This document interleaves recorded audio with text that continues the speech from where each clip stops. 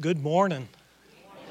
What a privilege it is to be here with Sharon United Methodist Church. And I want us to look at the scripture lesson from Colossians, the first chapter of Colossians, just as the backdrop for our worship today, where Paul says, "The Son is the image of the invisible God, the firstborn over all creation. For in him all things were created, things in heaven and in earth, visible and invisible, whether thrones or powers or rulers or authorities. All things have been created through him and for him. He is before all things, and in him all things hold together. He is the head of the body, the church. He is the beginning and the firstborn from among the dead, so that in everything he might have supremacy.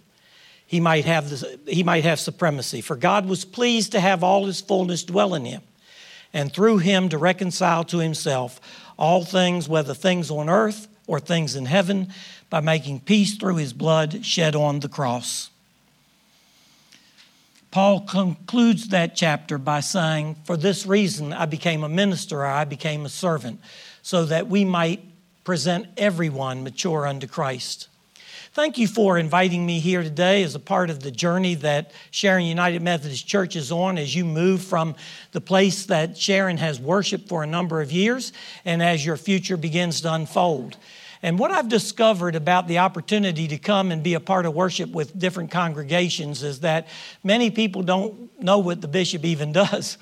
What the bishop does is that the bishop travels the area to which he or she has been assigned, preaching and teaching the faith of Jesus Christ.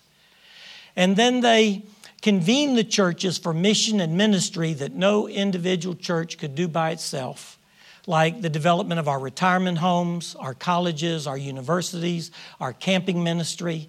And then United Methodist ministers, through our long Methodist tradition, ask the bishops to ordain the clergy, and then we send them off to where we feel like they can best serve. We don't wait for the church to call Peter, Paul, James, or John, or Ruth, or Naomi and say, "That's the minister we want." Like the 13th chapter of Acts, after worshiping and praying, they laid hands on them and they sent them off. Or as Paul said to Titus, "I've left you behind that you might appoint the elders in every city." And we use that biblical model as we appoint our clergy. You have a wonderful clergy team here in Kyle and Nancy, and their spouses, Bill and Laura. And I know that when the clergy first come to a church, we often hear how glad we are that you're with us. But after about a year, you have to do the hard work. And so you've been engaged in some very difficult and complex work in this journey. And I'd like us to just express some appreciation and love to Nancy and to Kyle for their work. Thank you so much. That is great. That is great. As I thought about coming to be a part of the worship service this morning, I thought about the journey that you're on, and I looked at my files and I saw this poem that does not have an author. It's an anonymous poem, but I've had it in my files for a long time. And as I reflected on this, I thought that I might share this brief poem with you that starts off by saying, "As the covered wagon rolled and pitched along the prairie track, one sat looking forward and one sat looking back. One saw the bright horizon of a bright and better day, and the other saw the disappointing road as it too slipped away. As the covered wagon rolled and pitched along the prairie track, one sat looking forward and one sat looking back." Now I know that we need to look back, and we should look back on the history of this congregation, because we stand on the shoulders of some people that have gone before us to prepare this moment for us. The intent of the poem is just to remind us that we can't only look back, we need to look forward. I look back in my own ministry and I can see the hand of God in my life at several key moments that shaped my life and moved me to the point at which I serve the church today. What's more difficult is for me to recognize the hand of the unseen, loving mystery of God in this moment that is preparing us for the future. And because it's difficult to see the future, it's easier to look back. But some sat looking forward while some sat looking back. We can't just look back. We have to look forward. Now, when I was in Elon, North Carolina, serving at church, we'd have all the children that would gather around us for worship, and I would try to give the children an idea of what we were going to be focused on for worship by sharing a key word with them. Well, the sermon that Sunday was on sovereignty.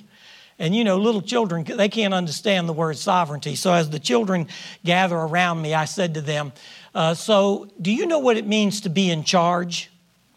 And Jay Bubba, really that was his nickname, Jay Bubba said, in my house, my daddy's in charge.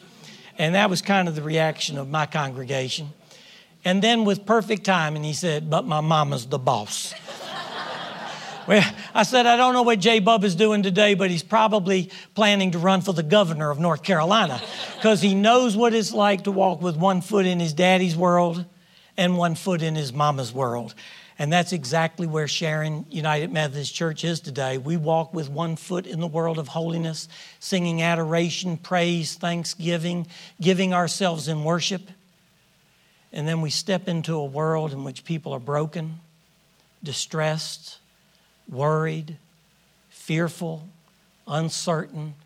And as we step into that world, we ask, is there a word of the living God, that unseen mystery that has provided the providence over our past, that will provide providence over the future?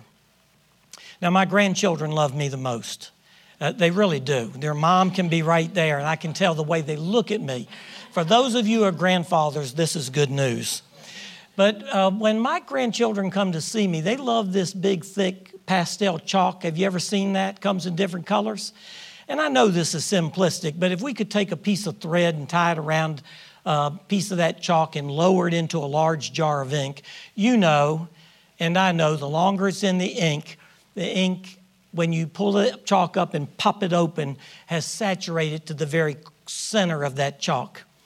Now, this is what the church has reminded us is like when we bathe ourselves, when we saturate ourselves, when we soak ourselves in the presence of God in the means of grace, which are prayer, scripture, worship, sacraments, small covenant groups where we watch over one another in love. And the longer we bathe ourselves in the means of grace that I just mentioned, the more likely we are to practice the means of mercy, inward holiness and outward compassion, personal holiness and social holiness as we move out of the places of worship back into a world of uncertainty, fear, depression, and despair. And as that rhythm gets created in my life as an individual, I began to take on the shape of the mind of Christ, as Paul said, give us the mind of Christ. Let us be shaped in the image of Christ. And the same is true for a congregation. As the congregation practices prayer and scripture, worship, sacrament, not just coming occasionally, but reading the scripture as often as we can, being bathed in it, coming to worship as often as it's offered, being soaked in it. So we take on that rhythm of being bathed and serving the world, and we take on the image of Christ. And this is what it looks like for a congregation. Some of you may have been to Fort Lauderdale, Florida, and you might have visited Christ United Methodist Church there. Dick Wills was assigned as the pastor of that church. At one point, that had been a great church, a strong church, but over the years, it had been slowly declining. And by that, I mean that if you looked at all the people in worship today and compared it to a year ago, the numbers would be about the same, only a few less today than they were last year. And if you look at the people in small groups and Sunday school classes, about the same number as last year, only a few less today than a year ago. And that church, after a 10-year period of time, realized that they were in trouble. That's the point at which Dick Wills was assigned by his bishop to be the pastor of that congregation. And within a short period of time, as Dick Wills immersed his congregation in the means of grace, prayer, scripture, worship, but particularly small groups where they could watch over one another in love and grow in personal holiness and decide how they would practice compassion in the community, the church began to make the turn. And somebody said to Dick Wills, Dick, when did you notice that congregation, your church, made the turn? And Dick Will said, our church made the turn when we stopped praying. Are you listening to me? When we stopped praying, Lord, bless our Sunday school class, bless our disciple Bible study, bless our Stephen ministry, bless us, bless us, bless us. And instead we began to pray, Lord, help us to bless those whom you are blessing. You hear the distinction? There's a difference between being in the world, trying to serve God. When I'm in the world trying to serve God, I want to know, do I have enough money to take out the mortgage? Is this the right time to do it? Does this fit my calendar? Can I give up the time on my schedule to give to this ministry? I'm in the world trying to serve God, as opposed to being bathed and saturated. I'm in God, serving the world, believing that God will provide the resources and God will direct the future just as God has protected the past. And I find my joy in that full surrender of God. This is why Paul says at the end of the first chapter, we follow the visible image of the invisible God, the one through whom all things were created, the one through whom all things are held together, the one who is reconciling all things in heaven and on earth. And then Paul says at the end of the first chapter, this is why we became servants. This is why we became ministers, to admonish everyone, to teach everyone, to present everyone as mature before God. And the word everyone means everyone. The word all means all, to present all mature before Christ. When I go home to the Washington, D.C. area, Janet and I grew up in Washington, D.C. We're Washingtonians, born and raised in the District of Columbia. My sisters have moved out of the district, and when we go home to visit them, the landscape has changed. There's this huge mosque now where the Muslim community worships, a reminder that the community is changing in many, many ways. I went to the bank, and the banker that helped me is from the Philippines. And I had my car serviced last month, and the fella that helped me with my car was from Pakistan. We live in a multicultural, multi-religious, multi-social world where the morality and ethics of other groups is not the same as that of the church. And yet this is the world we live in.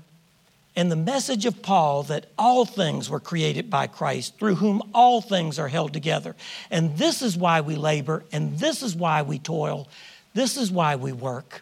That's at the end of that scripture passage, is a reminder that just as the early church stepped into the first century world, which was multicultural, the morality of Rome and the bathhouses of Rome would never have been accepted in Jerusalem. A multi-religious, a multicultural, a multi-social world, and yet the early church took the power of the resurrection and pulled, invited, wooed people into the very presence of Jesus to know the one through whom all things are held together, the visible image of the invisible God. And so if that's how it works in the life of the church, here's how it works in the life of an individual. I was serving a church in Raleigh, North Carolina. They were going through a major building program, building a new sanctuary and new facilities. Nothing as complex as what your dream big of South Park is. You're in a much more complex situation than I was. But a man came into the church, and during the economic times when the economy turns down and people don't have enough resources to figure out if they got enough money to have enough for meals for the day, this man came into the church and he scared me. The first thought that went through my mind is, I'm the only one in the church building. There's nobody else here but me. And I could tell immediately he'd been sleeping in his car on the streets. And because he looked so frightening, when he told me he needed money, I gave him everything I had and everything I could find. I even took him down to the kitchen and opened up the freezer and gave him every popsicle that was in the freezer. If he needed it, he had it. And over the course of time, because I helped him, and pastors know this, particularly in large cities, people come in off the streets because they see that the church is there and they ask for help. And over the course of about 4 years, I learned this man's name was Frank. He was estranged from his father. They didn't even speak to one another. Frank didn't have the people skills that he could even hold a job. You could offer him a job, but even if you gave him a job, he couldn't hold it because he didn't have the dependability or the people skills to keep a job. So he was always in need of want. And one Sunday, as we were concluding worship, a family that had been in the Elon church had come to Raleigh and wanted to take my wife and I out to lunch and to spend some time with us. So they go on ahead of me to save a seat for me. And as I'm locking up the church, I see Frank get up out of his old beat-up, rusty car, and I begin to pray, please, Lord, not today. I cannot deal with Frank today. I don't want to talk with Frank today. Now, you have to understand, this is after about 4 years of dealing with Frank. And Frank said, Paul, I need to speak to you. And I said, Frank, I can't speak to you today because I've got friends from out of town. They're holding a seat for me at the restaurant. I tell you what, tomorrow's Monday. It's a national holiday, and because it's a national holiday, the church office is closed. You come back on Tuesday, and I'll help you just like I always do. And he said, no, I need to speak to you today. And I said, Frank, I'm sorry, I don't have time. I've got guests from out of town. And I got in my car and I left. When I got home, one of my daughters was watching for me out of the parsonage window. And she immediately comes out of the house and she said, oh, Daddy, I'm so glad you're home. This man came to the house today. He scared me. And I didn't know whether to open the door and talk to him or not. And I asked him what he wanted, and he said he wanted to speak to you. And I told him you weren't here. And I said, I know. His name is Frank. I told him to come back on Tuesday, and I'll help him like I always do. And we went on with our day. Next morning, on Monday morning, there's a knocking on the front door of the parsonage. And that knocking does not stop until I walk through the house and I get to the front door. And when I open the front door, there's Frank. And he said, Paul, I need to speak to you. And I said, Frank, come on into the parsonage. So he comes in and he sits down and he tells me, he said, I needed to tell you that my dad and I are trying to talk to one another. He doesn't know what to say to me. I don't know what to say to him, but at least we're calling one another. But the reason I had to see you today is that I have a new job in Emporia, Virginia. And he said, I've got to be at work first thing tomorrow morning. So I had to see you today. But the reason I came to talk to you is that I want you to know, and I'm going to tell you just like Frank said it to me, I have met Jesus and he has changed my life. That's just how simply he said it. I know we don't hear that kind of language when we talk about Jesus the way we did in the 1950s and the 1960s, the way the church talked about knowing Jesus in the same way. Our language has changed, but that's the language he used. And then he said, and the Holy Spirit has told me that I need to give my tithe to our church. Now, do you hear the key word there? Our church. And he reaches into his pocket and he pulls out a round roll of bills. I've never rolled mine like that. And he counts out his tithe, $1,468 and some odd cents. And that was his tithe. We prayed together and he left. When Sunday came and I was in my pulpit in Raleigh, I confessed before my congregation that Frank had shamed me. I had prejudged what Frank's life was like, and I thought I had a front row seat on what his life was going to look like for the rest of his days on this earth. And the old had passed away, and behold, the new had come right before my eyes. The Spirit of God had created a new thing. And then I told my congregation that not only had Frank shamed me, I said, but he has shamed our entire church, because we come here week after week giving our little bit to help with missions, and we have forgotten we are the mission to rescue the perishing, to care for the dying, to snatch them in pity from sin and the grave, to weep o'er the erring ones, to lift up the fallen like Frank. Tell them of Jesus, the mighty to save, There's something powerful about the presence of the invisible God who is present with us in this room, just as he went through the locked doors of the upper room. He is alive. He is present, changing our lives, moving us from the providence of the past that protected us and brought us to this moment. Now preparing us, though it's harder to see in the present, preparing us for the unseen mystery that is still ahead. And that's why Paul said, and this is why we labor. This is why we work. This is why we toil. Many churches have so many rules and regulations. We've protected and saved our parlors, and we've lost our children.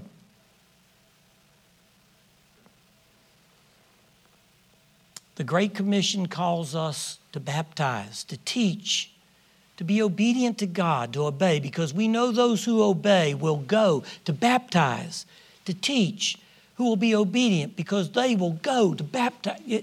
And that is the calling of the church, to lift up the fallen, to tell them of Jesus, the mighty to save. I'm so excited for Sharon United Methodist Church. I'm thrilled about Dream Big for South Park. Not many churches anywhere in the United States have undertaken the complexity and the future that you do to make the wisdom, the vision, and the presence of Christ known in the world. And so what I would say to you is that I understand that the human heart is made in such a way that as the covered wagon rolls and pitch, some sat looking forward and some sat looking back. And this is the word of God for those of us who are the people of God. Let us all say, thanks be to God. Amen.